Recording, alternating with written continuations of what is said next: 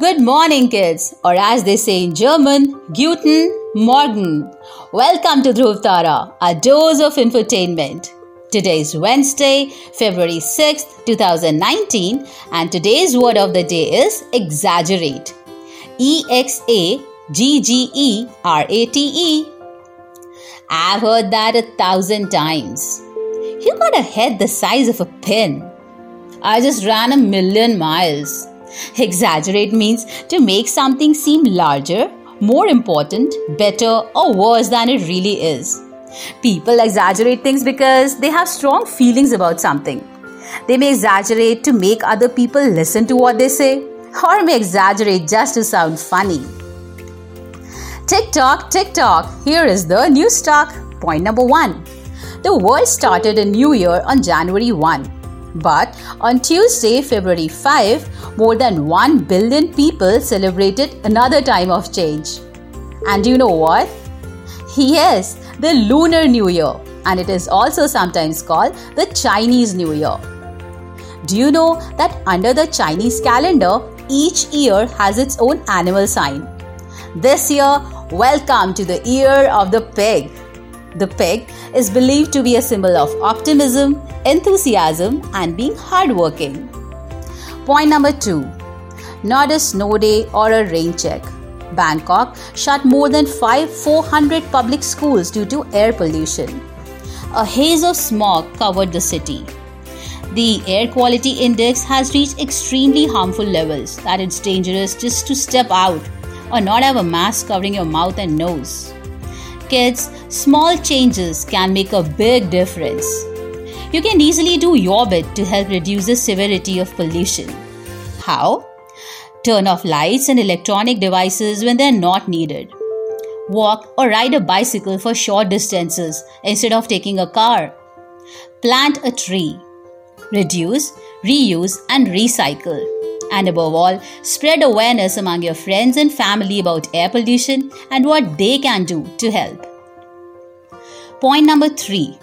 Pope Francis has arrived in the United Arab Emirates for the first ever visit by a pontiff to the Arabian Peninsula. He landed in Abu Dhabi, where he was greeted by Crown Prince Sheikh Mohammed bin Zayed Al Nahyan. The Pope is on a 3-day visit to the UAE capital and on Monday afternoon gave his first public speech at a meeting with Muslim, Jewish and Christian leaders at the city's Founders Memorial Center. The leaders hope to build a better understanding between religious groups. Point number 4.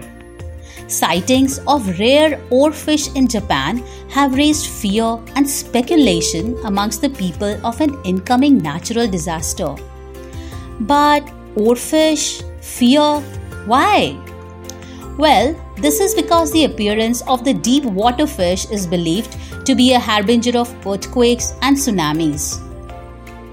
Traditionally known as Ryugu no Suka in Japanese, or the messenger from the sea god's palace, legend has it that the deep water fish beach themselves on shores ahead of underwater earthquakes.